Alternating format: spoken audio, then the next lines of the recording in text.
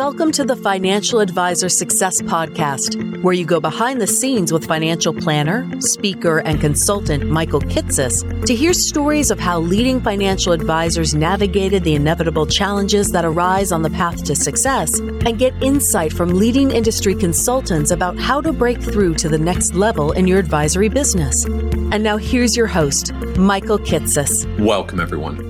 Welcome to the 224th episode of the Financial Advisor Success Podcast. My guest on today's podcast is Amy Mullen. Amy is the president of Money Quotient, a company based in Portland, Oregon that's developed tools and training to help advisors have better and more meaningful conversations with their clients. What's unique about Amy, though, is that her Money Quotient solutions give advisors the tools not just to help clients achieve their goals, but to help clients get real clarity around what's most important to them in their lives in order to create the clearly defined goals that they're actually motivated to work towards. And in the process, help the advisor become a thinking partner who journeys alongside clients as they ultimately realize those goals. In this episode, we talk in depth about how Amy's firm helps advisors guide their clients to gain that self-awareness around their values and what's important to them. Why with that understanding, it becomes easier for clients to make financial decisions that will move them closer to the vision they've created of a fulfilled life. And the reason that, in contrast to current behavioral finance framework, Amy posits that people are perfectly capable of making good decisions on their own despite their irrational biases, as long as they have a process to help them understand the possibilities available to them and properly weigh the pros and cons of the financial choices they have. We also talk about the Money Quotient system itself, how each step of the process has been tailored to match the various stages of the financial planning process, creating both awareness for the clients as well as a conversational framework for the advisor. The questionnaires, exercises, and even templated deliverables that Money Quotient has developed for advisors to use with clients, all organized around the concepts of explore, engage, envision, enlighten, and empower. And how Amy helps advisors leverage this process to create a fully developed client experience and value proposition to grow their businesses and validate why they're worth the fees that they charge.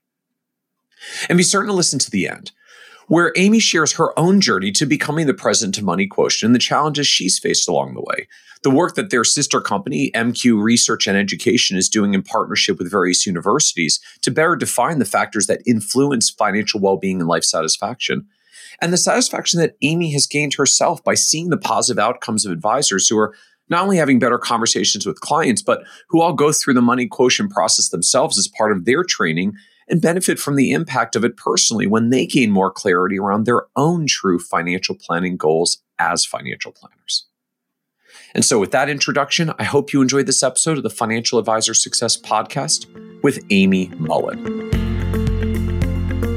Welcome, Amy Mullen, to the Financial Advisor Success Podcast. Thank you for inviting me.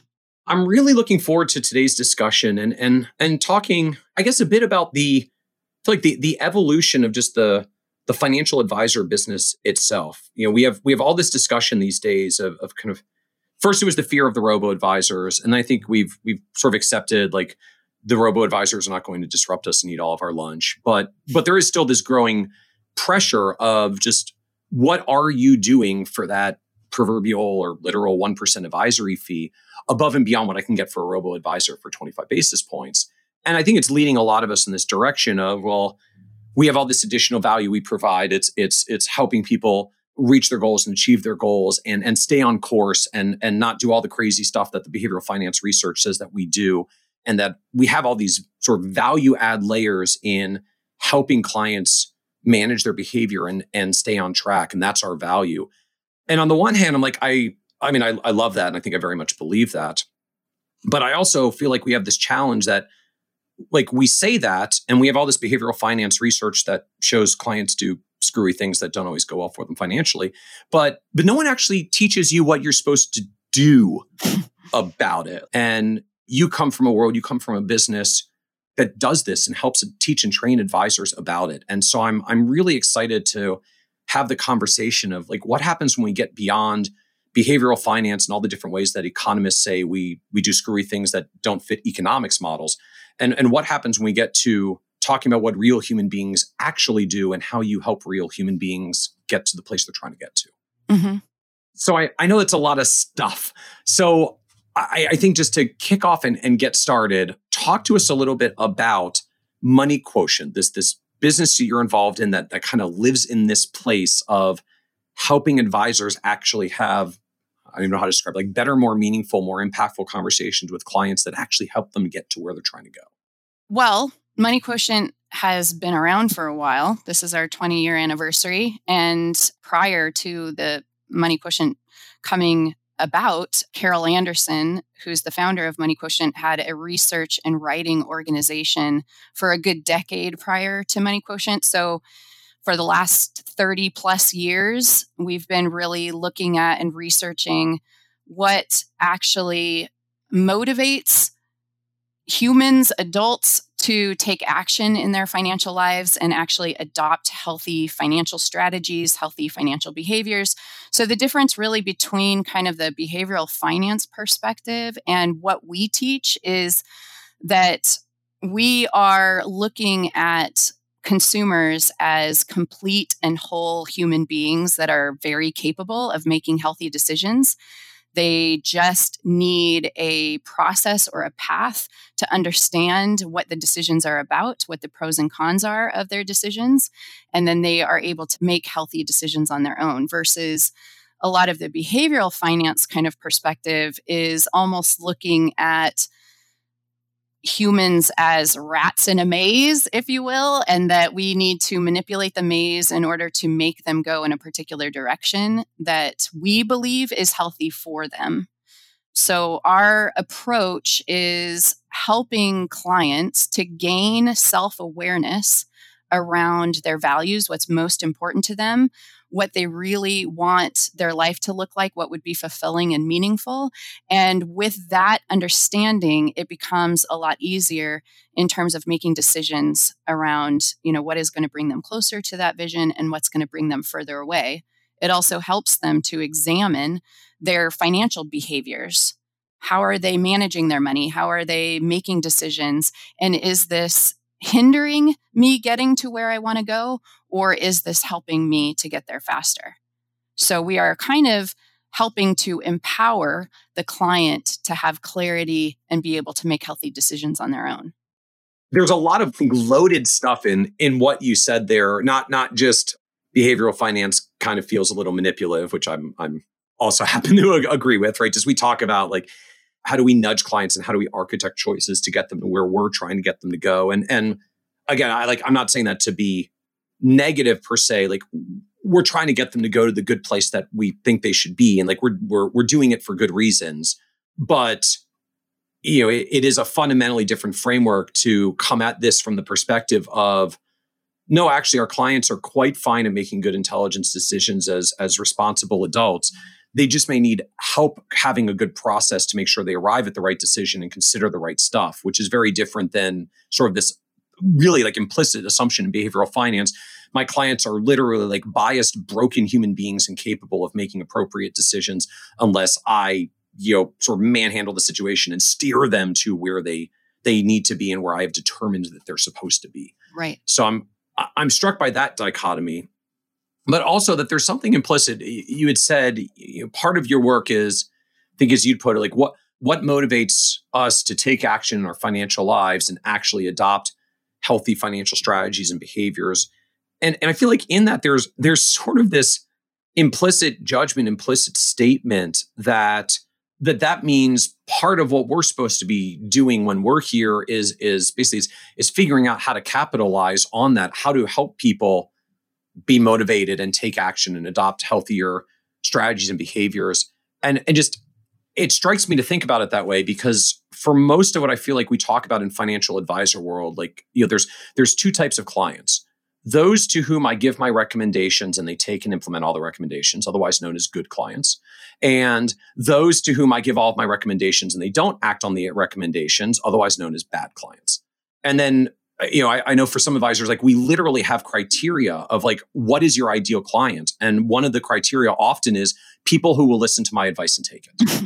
Mm-hmm. And like, there's something very different in how you are framing this that I feel like this is sort of shifting the responsibility a little to say, like, if we're giving advice and our clients might take it, like that's not a function of, well, then find better clients who will take your advice. That's kind of on us that maybe we didn't give the advice the right way. Am I reading too much into that, or is that? No, part of how to think about this. Yeah, I completely agree that this is the way that you should be thinking about this, because I would guess that the majority of our society does not have a huge interest in financial matters. In fact, I think for most people, it's a boring chore that they have to take care of.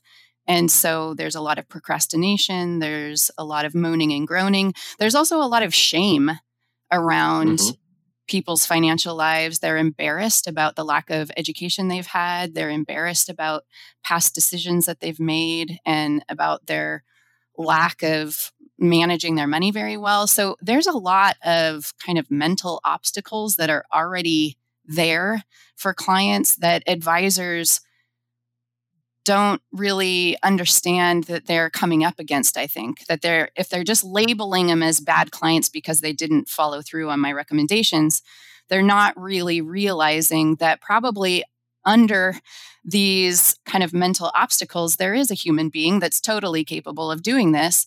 And it is extremely beneficial if they are able to take a little bit of time with their clients to find something, find a vision, find a passion, something that is really motivating to them. So in other words, like the person most likely is not interested in mastering their cash flow, right? That's not a big, exciting, inspiring thing for most people.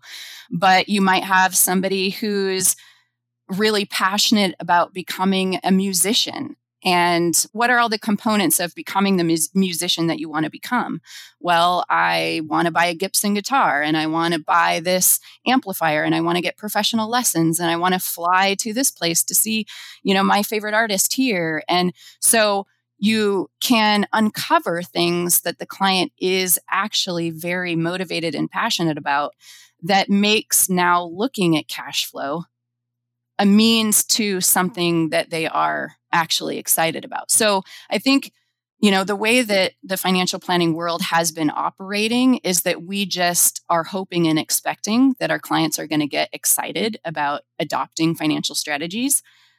But the truth of the matter is most of the time advisors are getting really frustrated because they're not following through on things that the client is just not all that interested in.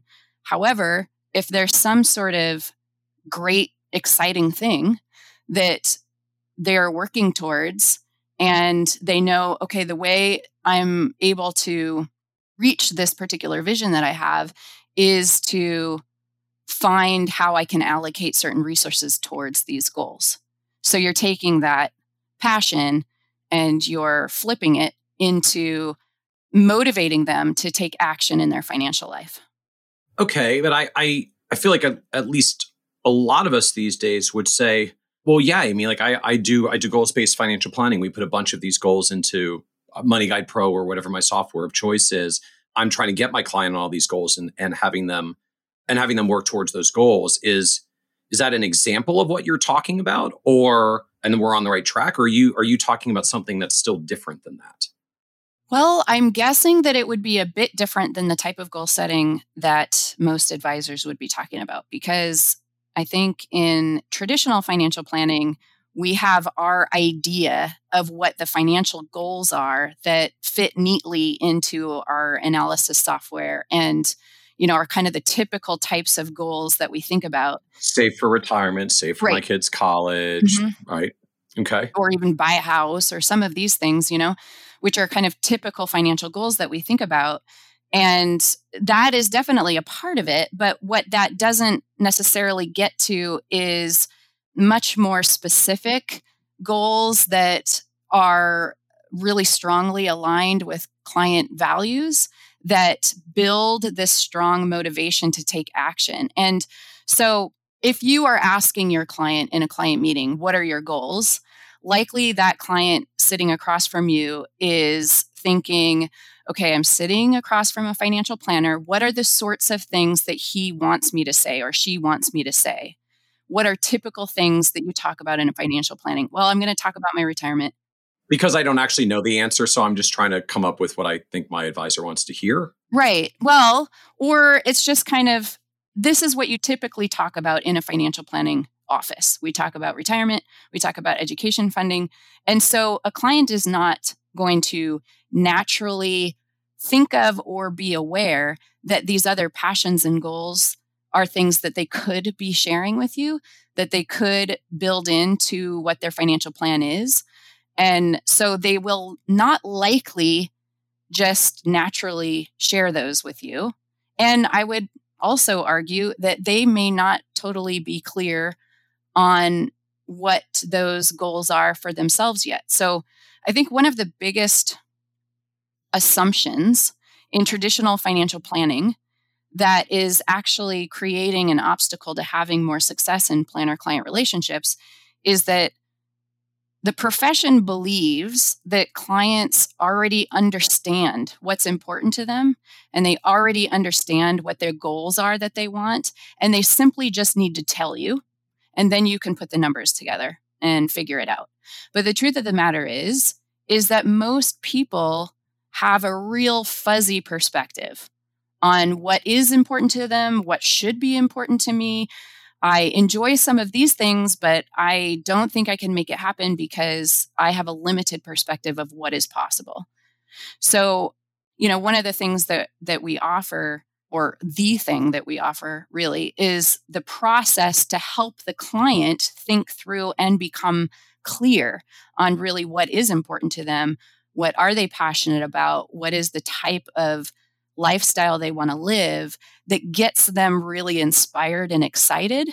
And when they're inspired and excited is when they're actually going to follow through on implementing the financial strategies that the planner ends up recommending. So in a moment, I'm going to ask, so what is this process? Like, what is it that you take them through? But before we go there, like, I don't know, can you help me understand a little bit more for all of us that just, we sit down with clients and we start the conversation around like, what are your goals that we're going to construct this financial plan towards? Or maybe we're using a tool like Money Guide Pro, and I'm not trying to pick on Money Guide Pro, but just they do have a structured intake process around this, right? And I get like the icons that are up on the screen, and they can like grab the retirement icon and the, my kid's wedding icon, and we give them a set of goal choices. Like, I guess I'm still just trying to understand like what's wrong with those goals, or how do those goals differ from what you're talking about here? Well, there's nothing wrong with those goals, but likely in terms of the quality of motivation that lies behind those particular goals, it's likely not going to be as strong as something that they have literally come up with themselves and that are really based on their core values. So the types of goals that come out of a process like this, you'd probably never see them in a financial planning software as a goal that you just select from their list.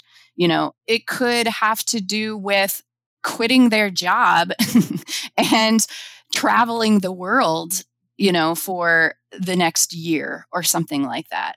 It can involve all kinds of things that we wouldn't think of on our own, So it just will uncover far more inspiring type goals that is going to build a lot of excitement and motivation. And that's what we're trying to accomplish, the motivation to pay attention to your financial issues and to understand and implement healthy financial decisions or behaviors.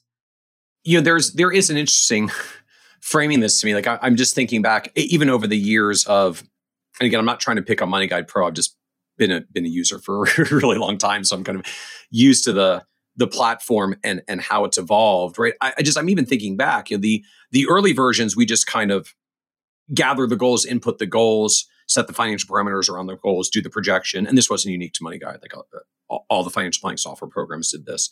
And then in their more recent iterations, I think it's sort of in response, in recognition of this challenge that I think a lot of advisors were coming to them saying like, yeah, so I had the financial planning meeting. I asked my client what their goals are so that I could put in the software, and they didn't really know what their goals were. They couldn't They couldn't tell me, so I couldn't input anything into the software.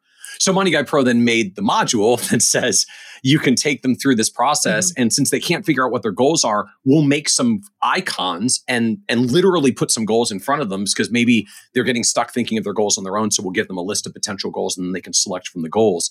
And to me, I guess like the irony is it actually sort of highlights like, yeah, a lot of them don't actually really know what the goals are. Right. And we've got our list of goals, right? Like literally pre-populated in the software or just built around the modules, right?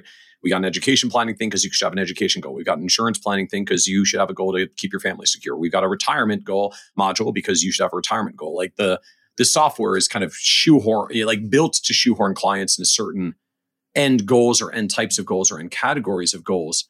It's not really literally a process of goal discovery. It just sort of assumes like everyone's going to have one of a list of about half a dozen to a dozen different goals. I just need the parameters of yours. Like everyone's going to retire. What's your age in retirement standard living? Everyone's going to send their kids to college, but how old are your kids? How far away is college? And which college do you want to send them to? Like it's all built with the presumption that there are standard goals that pretty much everyone wants. And the only thing that varies is the parameters of when and how much. And I suppose you could still sort of make the case that's true even in what you're framing up. But I get it. Like it doesn't get someone all that fired up. Be like, well, I figured out with my financial planner that 63 will be my retirement age and not 65. And then I can retire on $82,000 a year. And I don't need $89,000 a year. And that actually lets me retire 6 months earlier. So I'm only going to retire 16 years from now and not 16 and a half years from now. Like doesn't get a 40 something really fired up. Right. And I do believe that all of those goals that are already listed in like Money Guide Pro and some of the, common data gathering forms and that kind of thing, they are likely still things that need to be planned for. But the difference is when you're using this sort of process, the client is actually creating a vision of what that will look like. And the vision becomes motivating. So in other words, the example that you just gave is, they're thinking about what age they're going to retire and is it earlier or later than they thought. But what they're not thinking about is actually what sorts of activities am I going to enjoy in this time of my life? Am I going to want to travel and where am I going to travel? And really kind of building out this vision of an exciting and fulfilling retirement that they feel drawn to and therefore want to get to faster. So retirement is just a word. And if it doesn't have the vision behind it, then you're just looking at numbers and there's not a lot of personal attachment to it. So creating that vision builds the strong quality of motivation to actually adopt the financial behaviors and keep the financial behaviors. I think another example would be, one of our resources helps clients to think about their life in segments, all these different areas of their life, like their community life and their family life and their home life and work and finances and leisure time. And it breaks it out into a lot of different areas of life. And the thing is, when somebody wants to make an improvement on any area of their life, they want to make change or want to make an improvement, then likely there is some sort of financial tether to any changes that they want to make in any area of life. So this tool allows them to kind of compartmentalize these different areas of their life so they can begin to envision what would make that area of my life better. And from this conversation tends to come some of the goals that they feel a lot more excited and inspired from. So I'll show you the difference between the two. Like I'm going to take one section, which would be the health life, a person's health. If somebody were just to ask, it doesn't have to be a financial planner, it could be anybody, but if somebody were to ask a person, what would it look like to improve on your health life? Most people would start listing shoulds. I was already there. Like you've asked it. I'm starting to answer it in my head and my brain was already at, I should be doing more ... Like I was there even before you got to the sentence 8 seconds later. Yep. Yeah. I should be working out 4 times a week. I should stop eating sugar. I should, all these shoulds that we're putting onto ourselves, which can you feel the weight of that?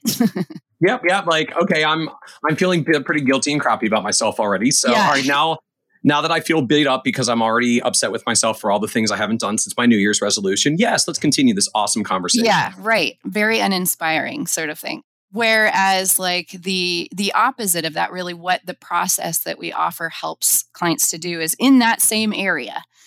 Rather, we want them to describe what it would be like to already be living their best health life. So, and to like make it visceral. So what does it sound like? What does it smell like? What does it look like? What is it, like thinking about your 5 senses. So the difference would be a person would say, I'm feeling really healthy and strong. And when my friends ask me if I want to go on a hike on the weekend, I enthusiastically say yes, because I'm not afraid that I won't be able to keep up. And my endurance is there. I also enjoy playing soccer with my grandson, and I don't get winded. I'm able to keep up. So you can see that kind of vision becomes far more inspiring to put some of the necessary steps in place to get there. So if you think of, things that you have to do in your financial life as like a list of shoulds, mm-hmm. then you can understand why a lot of people drag their feet on implementing things. But when you are able to help them create a very compelling vision of something that they really want, suddenly those steps to getting there don't feel quite so painful. And so then your process, your system, what you teach at Money Quotient is just like things like this, exercises like this, questionnaires and tools like this, right? Because I'm just thinking like, yes, what you said sounds awesome. I don't know that I would have quite thought of it that way. And I'm not quite sure what the right words are about how to ask those questions. Like, I'm totally on board with you now, but like, now I'm just trying to figure out what the words are to ask about all the different areas. And I'm taking it part of what you do is like, you actually give people the words and the questions and how to get through these. Yes, the whole system. So it's a real practical process that advisors really at any stage of their career, whether they've been doing it for 30 years or whether they are career changers or they're young people coming out of universities and wanting to start having their first experiences across the table with clients, that there is a system that they can rely on to facilitate with their clients, to help their clients get to these specific things. So there's a real paradigm shift here in the role of the advisor. And so, I think in traditional financial planning over, several years, financial planning is not that old. So I do believe that this is just a part of the evolution of the profession. But the role of the advisor is they really looked at themselves as kind of the keeper of important information. I've got the secrets. You want to come to me to get the secrets, to have, I studied, I got my CFP certification. Like I'm the keeper of the knowledge and the expertise. Right. You lay some money on the table. I give you the answers. That's the deal. That's the transaction. Right. And now, obviously, since a lot of the kind of left brain analytical information that was being kept by advisors to provide to clients, a lot of that sort of stuff is being more and more commoditized.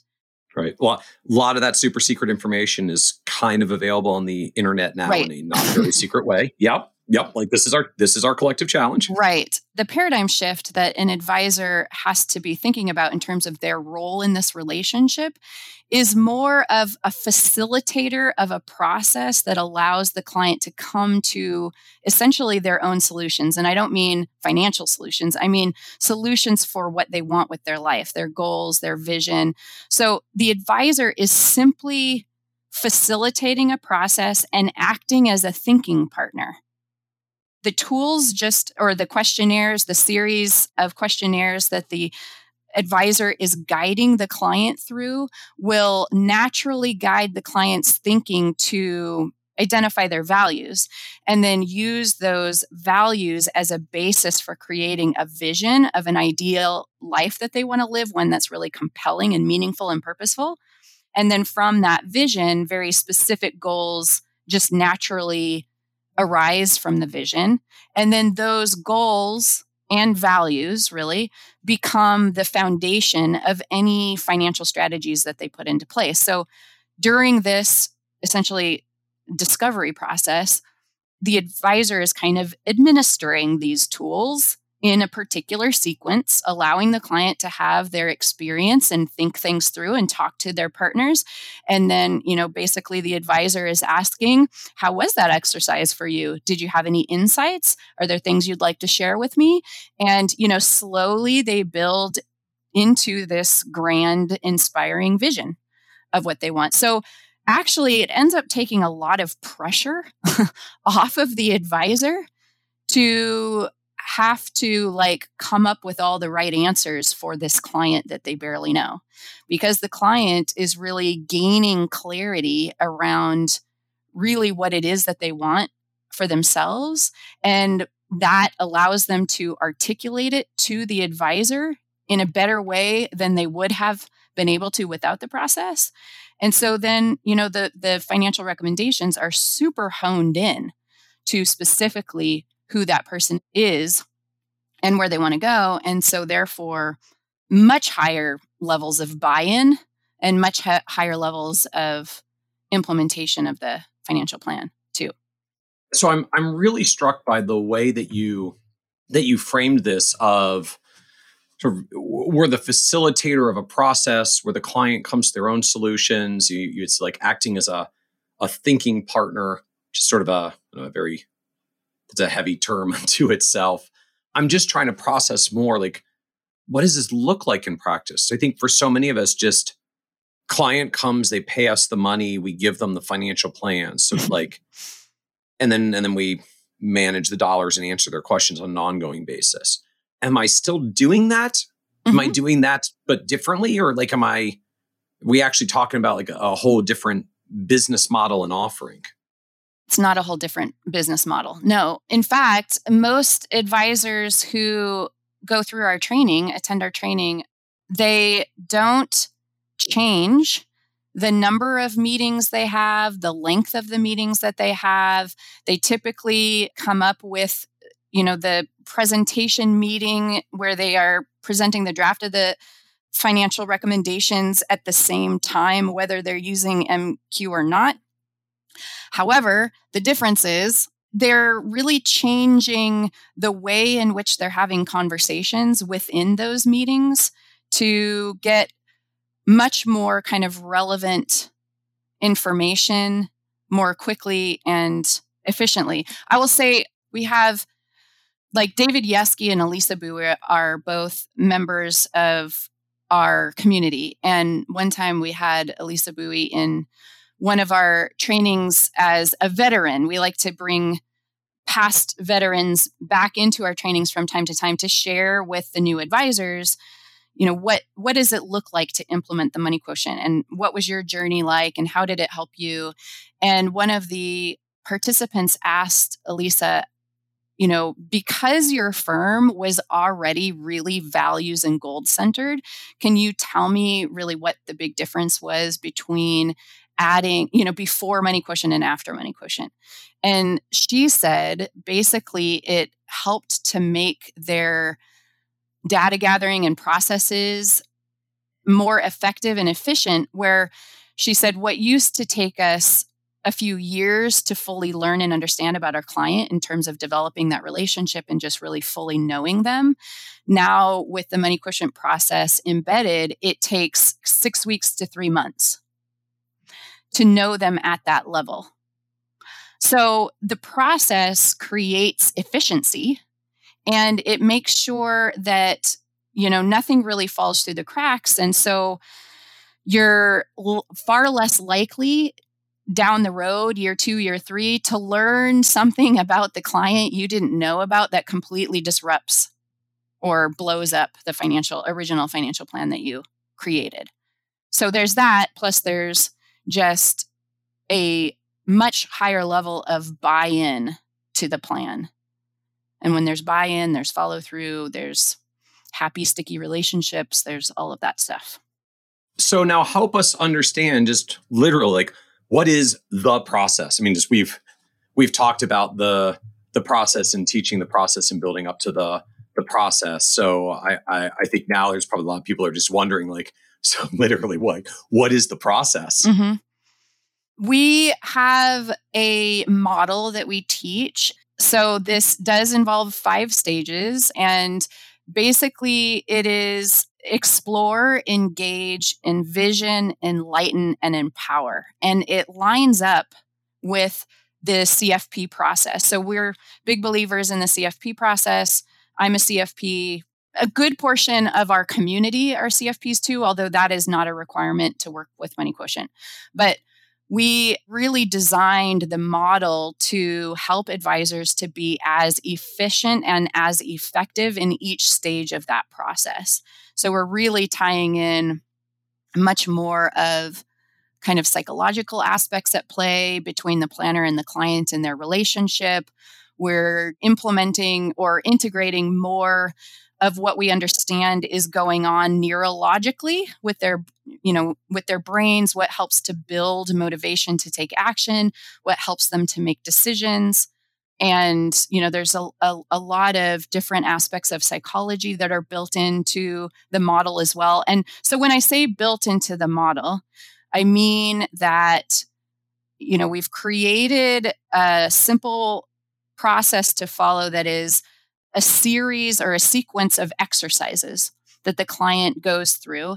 And the exercises take into consideration all of these things. So for instance, the couple of tools that an advisor would use with a prospect in a getting acquainted meeting, they are designed to be super fast to complete because at this stage of the process, we don't want to create too much work for that prospect so that it creates an obstacle for them to come and meet you for the first time. We also don't delve very deeply into the data gathering at this point because the client hasn't met the advisor yet. So they're not quite sure if they trust the advisor. And if the questions go too deep, that would essentially create a mental obstacle and they may hesitate to go see that advisor. So very quick to complete, doesn't get too deep into information. Also, they are awareness tools. So they open up the client's understanding of the breadth of what a financial planner does. I think all financial planners understand that consumers out there really don't know. They don't get what we do and what the value of financial planning is. Right.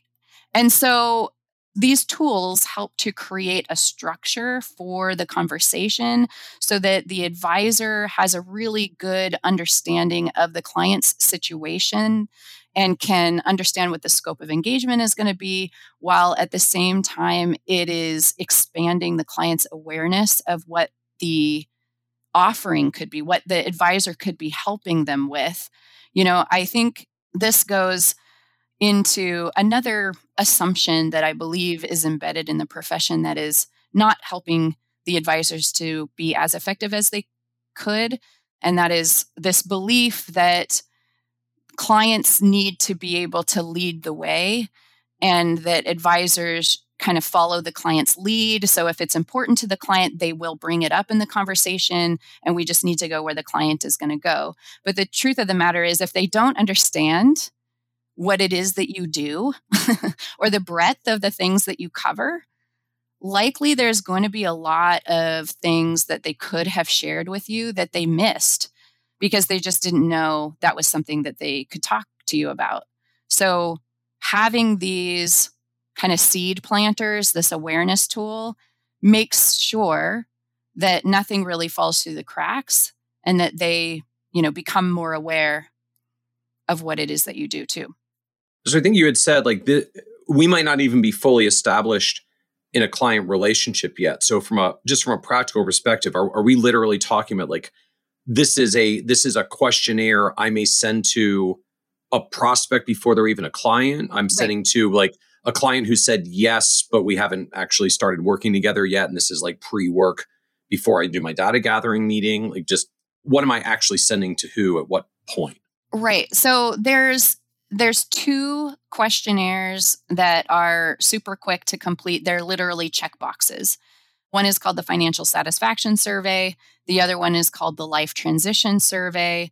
The Financial Satisfaction Survey has them rate their level of satisfaction with various aspects of their financial life. And this is where the awareness comes in, because it has them rate their level of satisfaction across all the areas that a holistic or a comprehensive financial planner would be talking about in a financial planning process. So by hitting on all those different topics, it opens up their awareness, but they're marking their level of satisfaction with how that's going in their life right now. So like, how do you feel about the current state of your portfolio? How do you feel about the current state of your retirement? How do you feel about the current state of your kids' education? Like these kinds of things, these kinds of questions.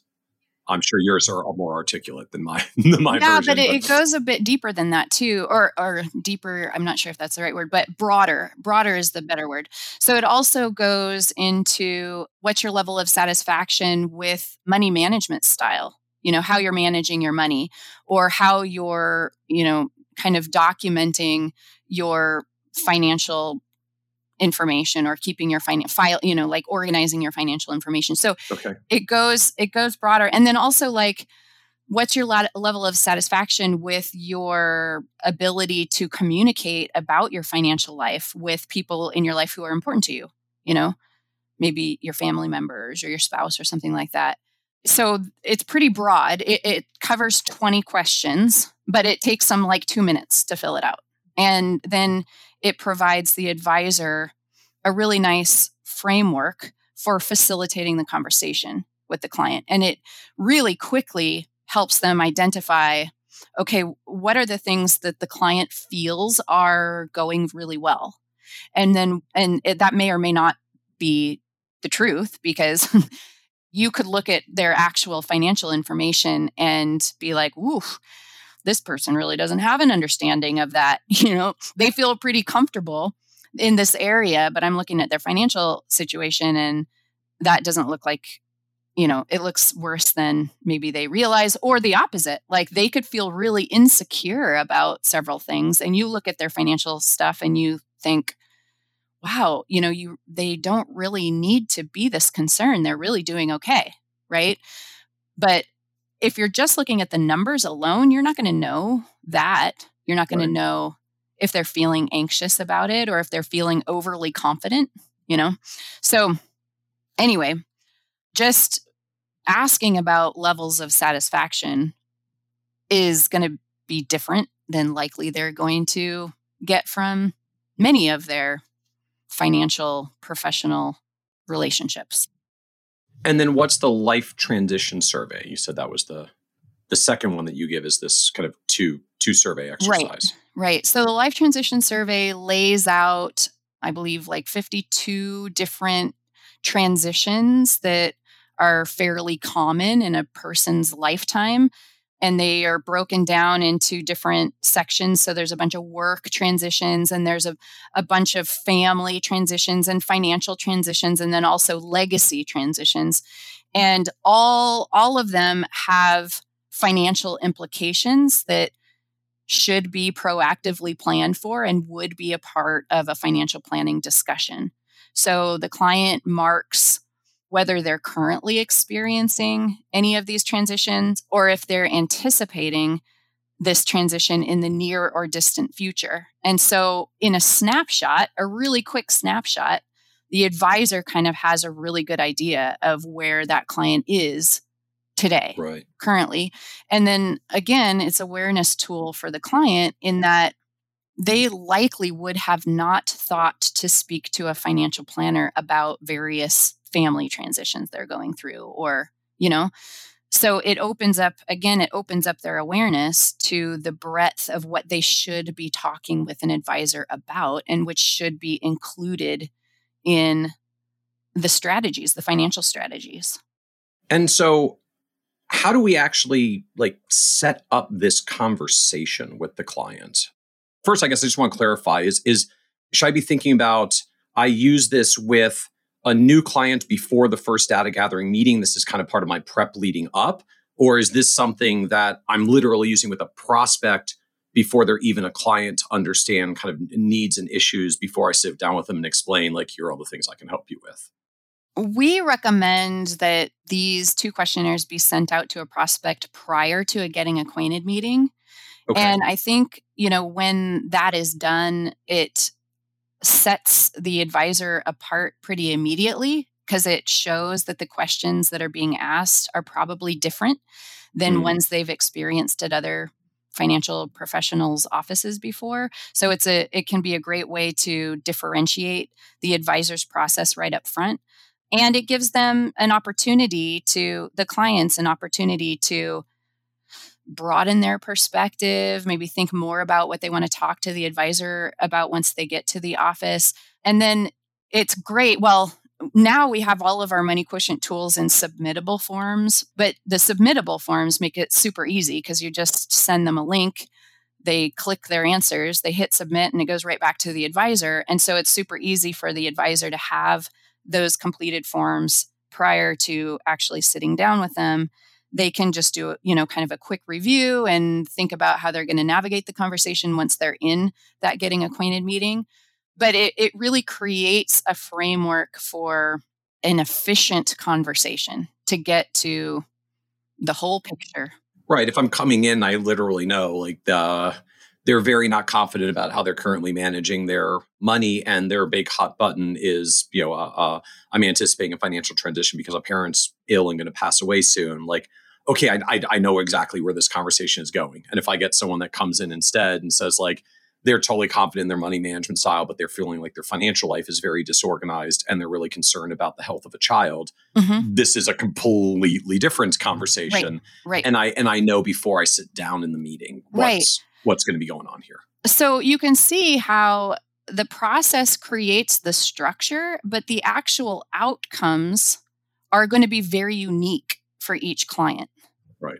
So it's not leading to some cookie cutter, okay, your answers were this, therefore we're diagnosing you as this, and these are your answers, or something like that.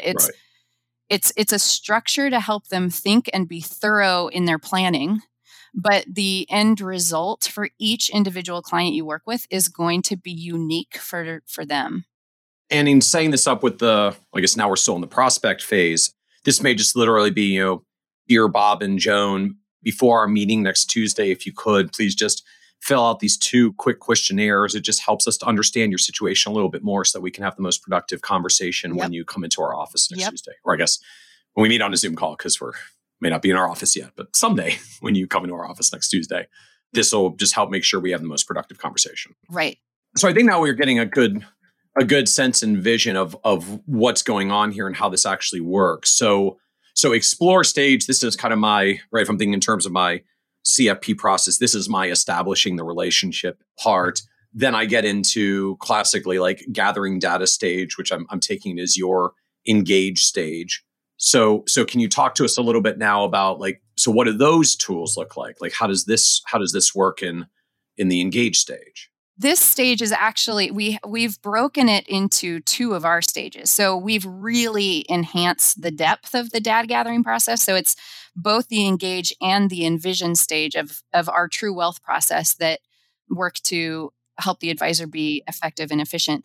The engage stage is all about establishing the current situation of the client.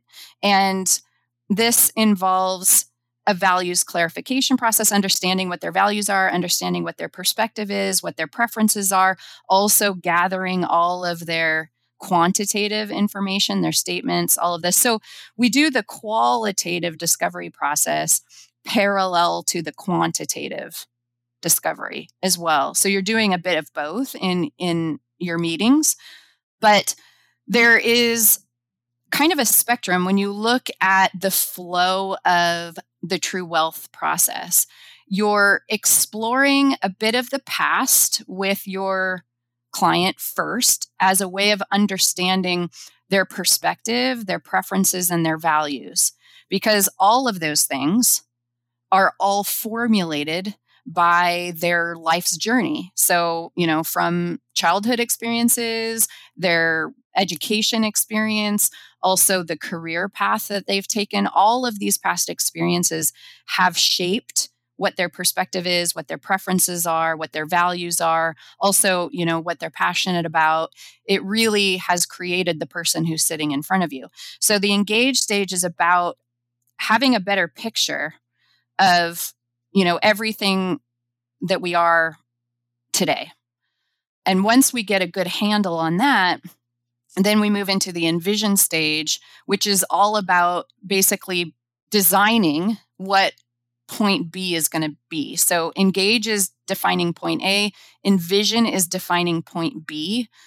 And that includes just walking them through a couple of exercises to expand their thinking on what an ideal life would look like for them. And I mentioned that tool before that kind of breaks it down and compartmentalizes different parts of their life. And then you move them into really envisioning what an ideal life would look like. And then from there, it's really easy to identify goals. In fact, they will do that. They do the work. And you're just listening and taking notes, essentially, and also asking additional questions to help them continue to think about things. But the client really gets to the outcomes of the process themselves. And then at the end of the envision stage, you should have all the pieces you need to then move into creating your recommendations.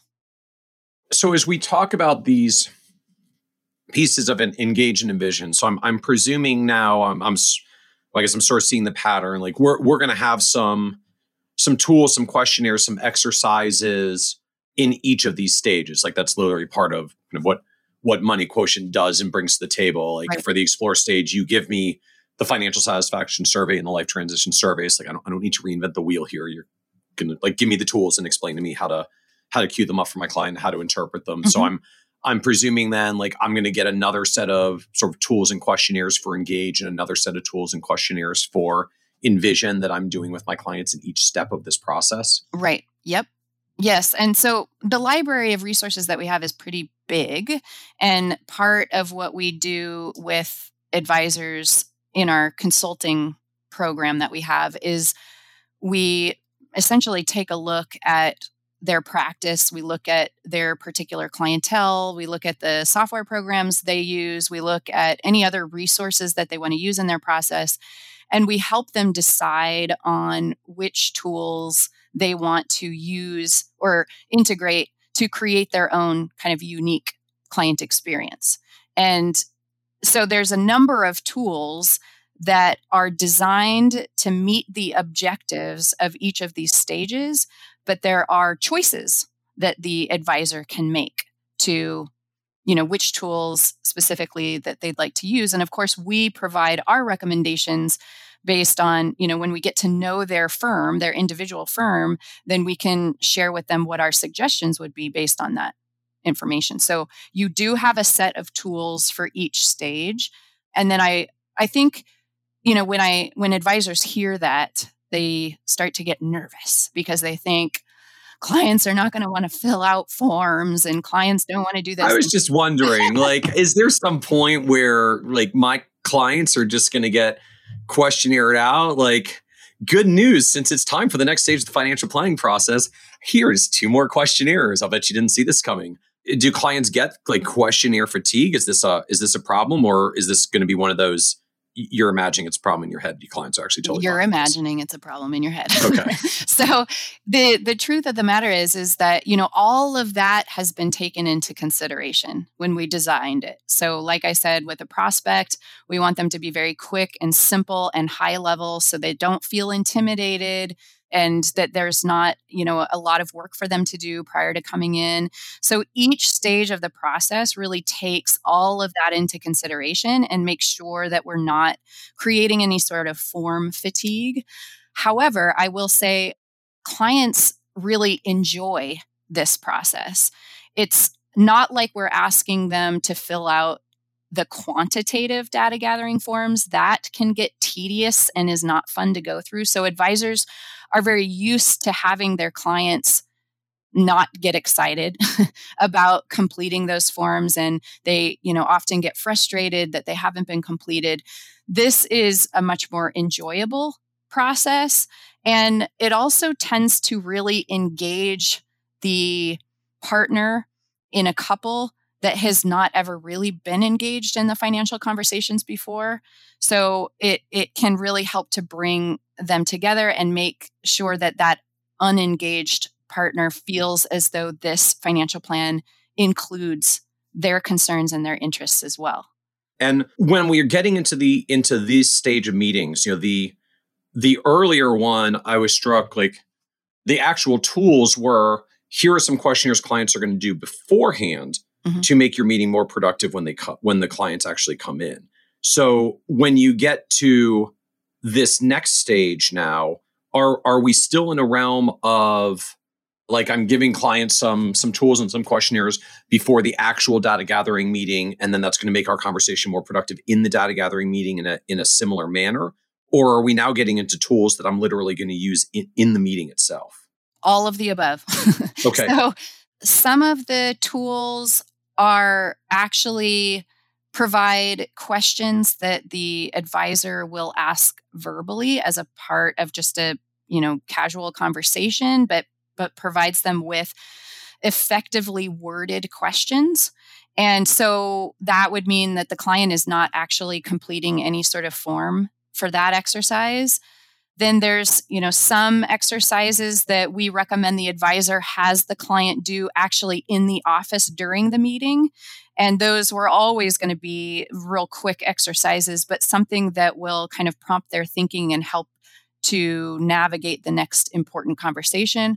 Other exercises we recommend that be provided as homework because we want the client to really think about the questions and articulate their answers in more of like a paragraph or something. Those are kind of the deepest level tools. And those are typically reserved for further in the process when the client has, it's kind of like we're creating this glide path to deeper thinking and deeper clarity. So it goes from super fast, super easy, surface level type questions, and it slowly gets a little bit more specific and a little bit more specific. That happens to also align with the building of the relationship. So it never feels to the client as though you're delving into really deep information quickly. It should never feel that way. It doesn't feel that way. So it's a nice kind of easy progression to both clarity and kind of deeper thinking. And so now I think we're kind of getting the flow, but talk to us at least a little bit about the enlighten and empower stages, just so we understand how this kind of comes to fruition at the end. So the enlighten stage is when the advisor is going to be presenting their recommendations. And that stage, we suggest that the advisor starts by providing a summary of what they've learned about the clients. And we actually provide a method for doing that. It's a deliverable for the qualitative data gathering piece. And it allows the client, or it allows the advisor to say, this is what I've learned about your values. This is what I've learned about the transitions that you have on the horizon. This is what I've learned about the concerns you have and the vision that you have for your future, and also the specific goals that you're excited about. Have I heard you correctly? Because this is what I'm basing my recommendations on. So that moment when you have summarized everything you learned and it's on one page is a really powerful moment for the client, it is something that is not easily describable, but the advisors who go through our training, we have them go through the process for themselves as if they were a client.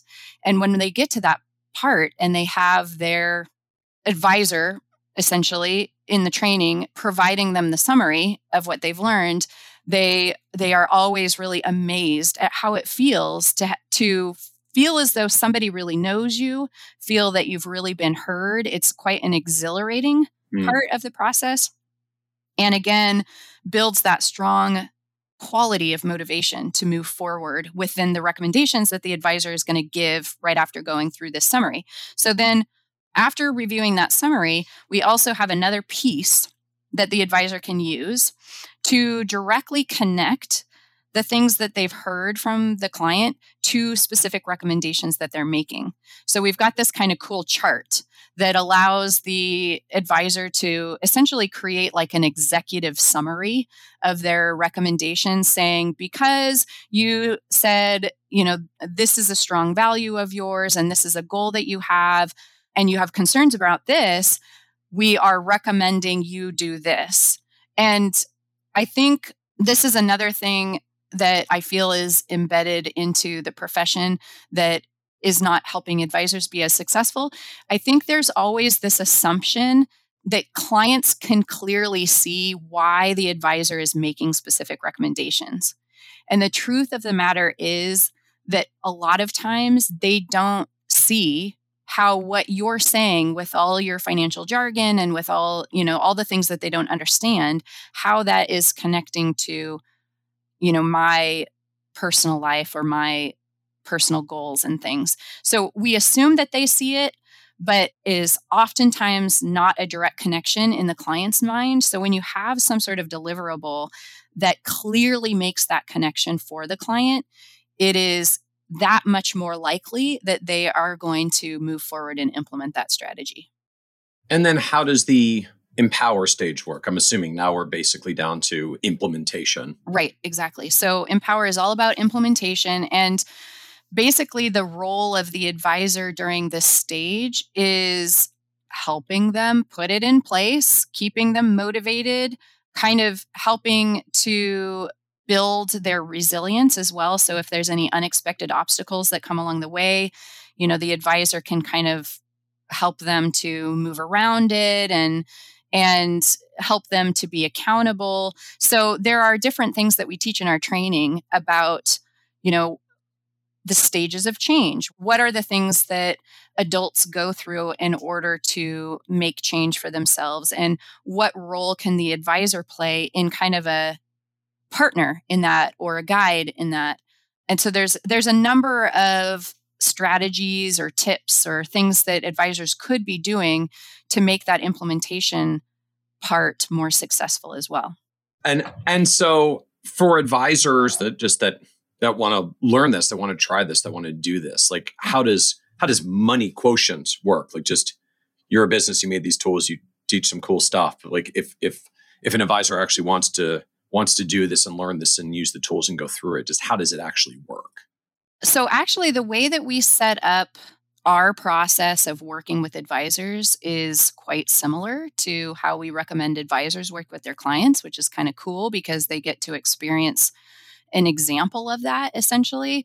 So we have getting acquainted meetings ourselves, and we have a couple of questionnaires that we send out to an advisor who's interested in learning more about Money Quotient and seeing if it's a good fit for them. One of which I was thinking I would give to you, Michael, to share with your listeners. It's called the Client Relationship and Experience Survey. Basically, It allows the advisor to think about different aspects of their client relationships and also the process they've created for their clients to go through. And they can rate their level of satisfaction with these various aspects of their relationship. So anywhere from, are they happy with the way that they're communicating their value proposition to their client or to their prospects? And are they satisfied with their discovery process and their getting acquainted meeting with those prospects? And then what's their conversion rate? Are they satisfied with their conversion rate? And then moving into the onboarding process of a new client, looking at the different aspects of that and whether they're satisfied with it. And then also in terms of long-term relationships, what is their retention rate? Do they feel as though their clients retain an understanding of the breadth of services that they provide, once you get to year 3 or year 5? Or do they just, view you as an investment management person? So there's all these different aspects of the client relationship and also the process that they set up. This, allows them to think about themselves. Actually, it's a great strategic planning tool because you can identify, this stuff is really honed in well. I'm happy with this stuff, but this stuff I would really like to work on and improve. So it can be a great way to zero in on that, while it also helps them to understand the breadth of what we teach about in our training and in our consulting and what our tools help them to do. It's almost as though you're awareness building. Yes. I heard recently that's a thing in the early part of the client relationship process. Yes. So for those who are listening and interested, this is episode 224. So if you go to kitces.com/224, we'll have a link out for the client relationship experience survey if you want to check this out and see what one of these questionnaires are like to go through for yourself. Yeah. So we'll put that one up there and they can just use it for their own self-assessment. But if they have an interest in talking with me about it, we can set up a getting acquainted meeting and we can talk about their practice as well. The other survey that we have an advisor complete for this meeting is a financial planning practice transition survey. So this has a range of different transitions that they might go through within their own firm, business transitions and human capital transitions and marketing and all kinds of different things. And the reason that we like to take a look at that is for two reasons. One is if they are interested in coming on board as a Money Quotient partner and work through our program, then it's really good for them to be thinking about timing of doing that because we really want advisors to get the most out of what we have to offer. So if they're able to get through maybe some things that are currently on their plate and actually create a little bit of space to fully engage, they're going to get a lot more out of it if they have the time and space to do that. So we talk about timing, and we also talk about the other transitions that are on the survey that we may be able to offer some suggestions or observations around. So we've been, we work with hundreds of firms. We've seen different models, different processes, different fee structures, all kinds of things. And if they are approaching a transition, such as they're thinking about changing their fee structure, we could share with them our observations of the different fee structures that the advisors within our community have used and the pros and cons of those fee structures. And we can also provide our special Money Quotient perspective, which is, we take a real psychological perspective on these different things, helping them to look at it from a client's perspective and how are they reading the value from how your fee structure is set up. So we just provide some thoughts and ideas that might influence their decisions.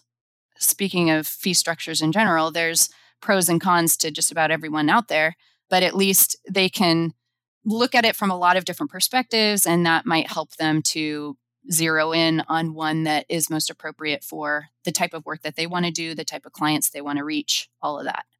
And so, we go through an initial questionnaire. We've a get acquainted meeting, should be very familiar for what we tend to do on the other end as advisors with our clients. So then what comes next, or how do advisors engage if they're like, yeah, I'm still interested. I'm liking the training.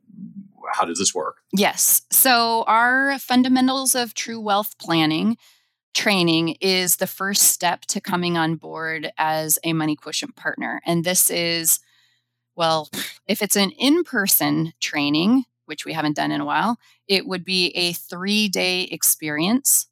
But we have a virtual option available now, which is a 5 half-day experience.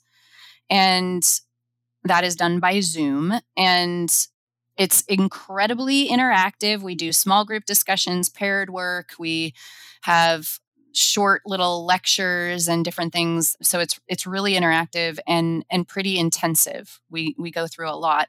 It's also worth 24 CE credits. So there's a bonus.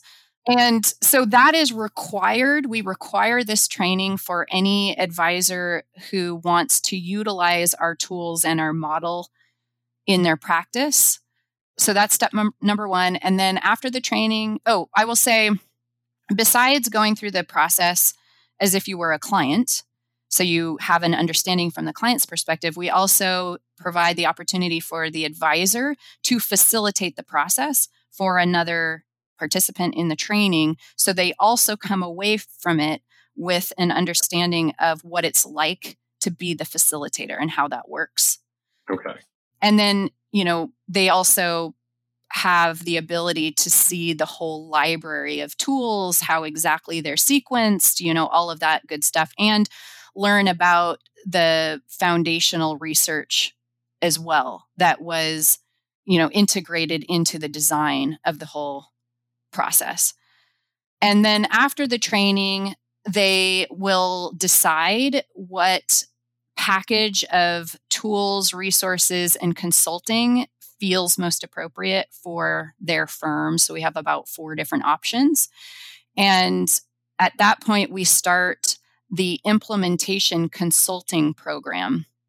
And that's where we work with each either individual advisor, if they are an independent or individual IRA or RIA, or if it's a firm that's coming on board, then we'll take the firm through the implementation consulting program.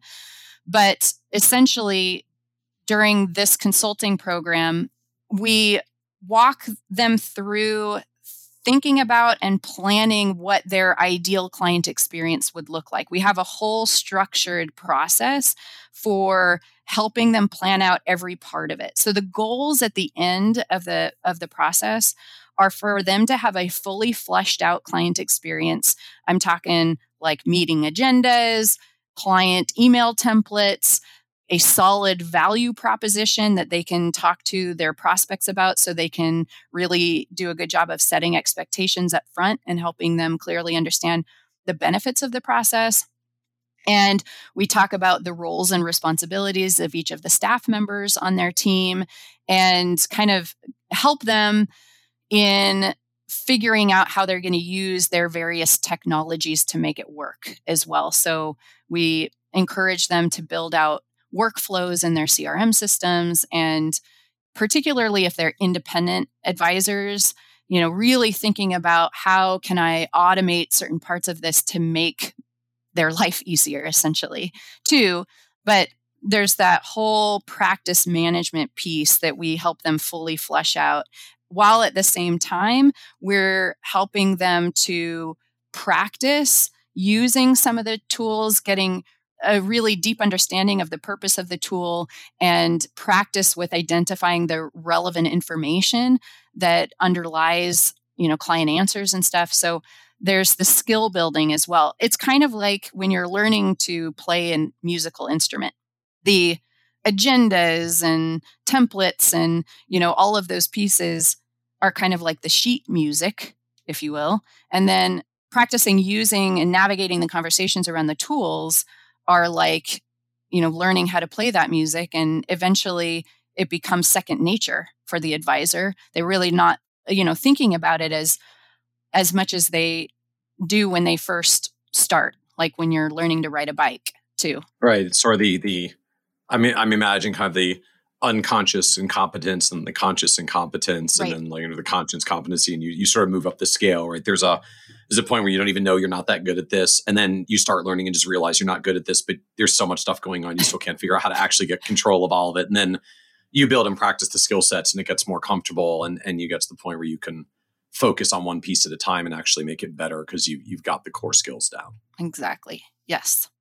And just what is the cost? I mean, how does this work, and what does it cost for advisors that want to engage and go through this? Let's see. Our initial training, our early bird rate is 1,850. And that's for 24 CE credits, which is a really good deal. I will also add in the fact, because I do know that some of your listeners are NAPFA members. We do have a little bit of a discount on our fundamentals training for NAPFA members. Helps cover your NAPFA membership. So cool.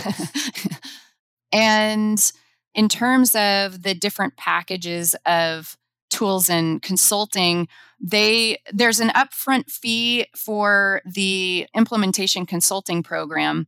And that ranges, depending on the package you choose, it ranges from $3,000 to $6,000, I believe.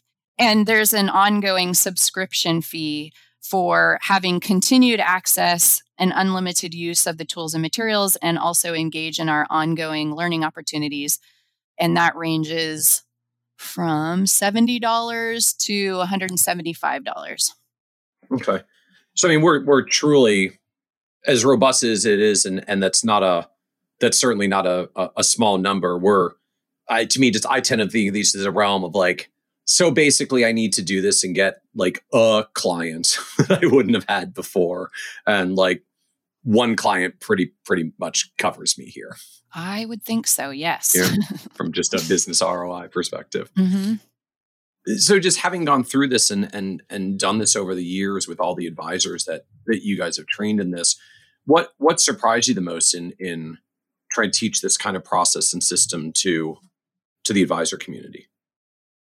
I think what surprises me the most, I suppose, are some of the obstacles that get in the way from advisors feeling confident in doing something new. I guess not confident in doing something new. Okay. Yeah, I mean, the process is all there. It's actually quite simple when you lay it out. But the thing that tends to get in the way for advisors with their implementation is literally that fear of doing something new for the first time.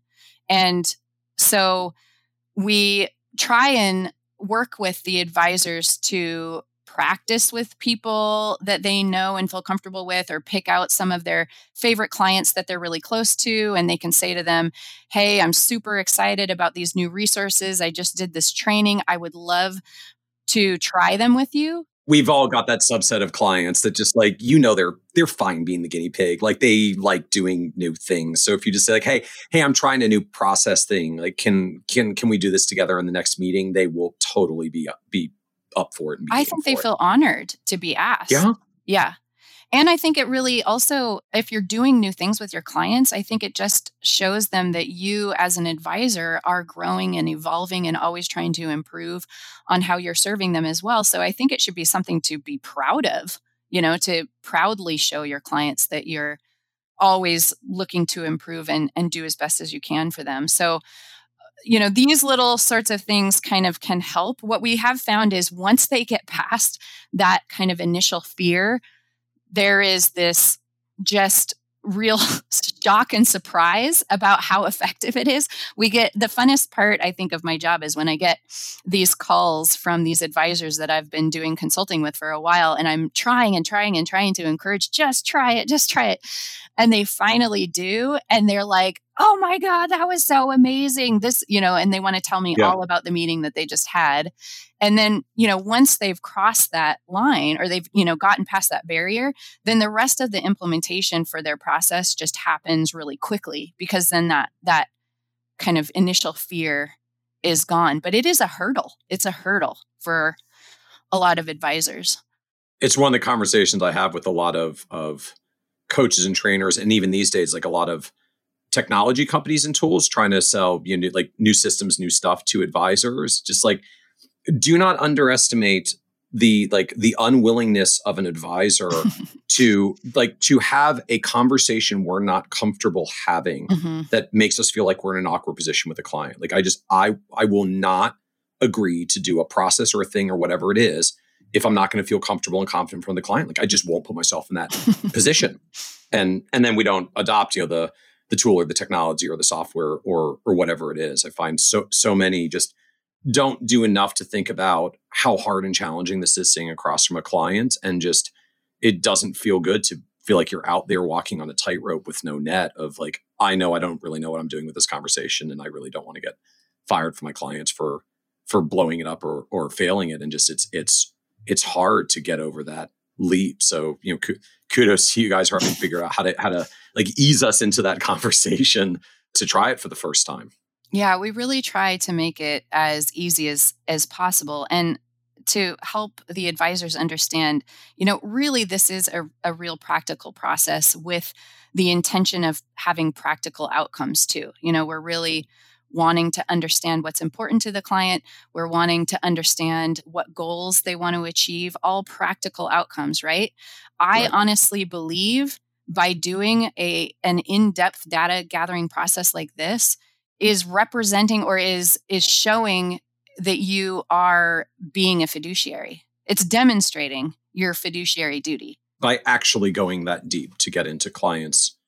You are literally working to understand the client's best interest. So what's been the low point for you on just the journey of building and developing this program, this platform, this offering for the advisor community? Well, it has been a lot of ups and downs in the last 20 years. I think probably there's probably, two probably big are we going to survive moments of the last 20 years. One was actually pretty early on in our life of Money Quotient. Carol actually started the company with a co-owner, and that relationship went sour fairly quickly and was very frustrating. I mean, that was only like 2 years really into the beginning of Money Quotient. And I think Carol would have preferred to just go back to her research and writing company that she had, where she had a bit more solitude and could work on individual projects. But I wouldn't let her do it, to be honest. I was so amazed at what she had created. I was also just blown away by how in those first few trainings that we had, how the process personally affected the advisors in the training. And they left there just so motivated and enthused and wanting to go home and make changes in their personal lives and build more balanced lives. And it just was like, whoa, my mom created this, like my mom did this. And I just could not let her put it aside. It was really quite shocking to me that a financial planner could provide their financial advice without having this sort of information first. It was just like, whoa. And I think it got me super excited about the idea of potentially being a part of the evolution of this profession in a direction that is so like inspiring and healthy. And so I just got super excited about the whole thing, and I would not let her put it down. And so then, my role evolved over the years. And as I continued to learn exactly what we were teaching and how and why it worked, and Carol and I started to conduct the trainings as co-trainers. She really does not like to be up in front of people. And I didn't know this about myself before, but it turns out I'm plenty okay and up in front of people. So I ended up starting to take over running the training myself. And so then what was the second low point along the way? The second low point actually happened when the recession hit in 2008, 2009. Actually, we didn't feel the effects on our business until later in 2009. And it seemed to kind of hit the financial planning profession in a similar way. And we were already running things on a super thin line, And so then we started getting calls from advisors saying, either they needed to cancel their license because they had to cut back on expenses, or, they were informing us that they don't plan to do any traveling or any conferences this year, again, for budgeting reasons. So we had to cancel some of our events, and it just really hit us hard. And at that time, we also had a physical office, and I want to say we had a total staff of like 7 people, I think, at the time. So we had to lay off some of our employees, a good portion of our employees, and we also had to give up our office space. And we just were depressed. We thought that it was such a step backwards. We definitely had conversations of, do we go on at that time? And I've never been ready to give up. I think for me, it's always been, let's just go a little longer. Let's just go a little longer. Let's see what happens, even though it was very taxing on us and it felt like a big blow. But as what generally happens with all of these upsets that we experience, then you begin to realize the silver lining afterwards. And we felt that it was a big step backwards to have to give up our physical office. And once we turned into a 100% virtual business, we realized the amount of freedom that it gives us to do trainings wherever we wanted to, and really cuts down our expenses, that frees up, money for new development and projects that we want to focus on. And it just has blown us away at how much better it is that we are now, and have been since 2010, have been a completely virtual business this whole time. So as we come to the end, this is a podcast about success. And one of the themes that always comes up is even just the word success means different things to different people, sometimes different things to the same person at different stages of life. So, you're on this wonderful success and growth track for Money Quotient and building the business. But how do you define success for yourself at this point? I would say that for me personally, it's really important to me that I am doing meaningful work that is making an impact in some way. I also really want to be in a position that I have the freedom to explore topics and create things that are of interest to me. In this regard, I feel like there's already a level of success that I have, because I'm very fortunate to have a lot of those freedoms to explore the topics and create things.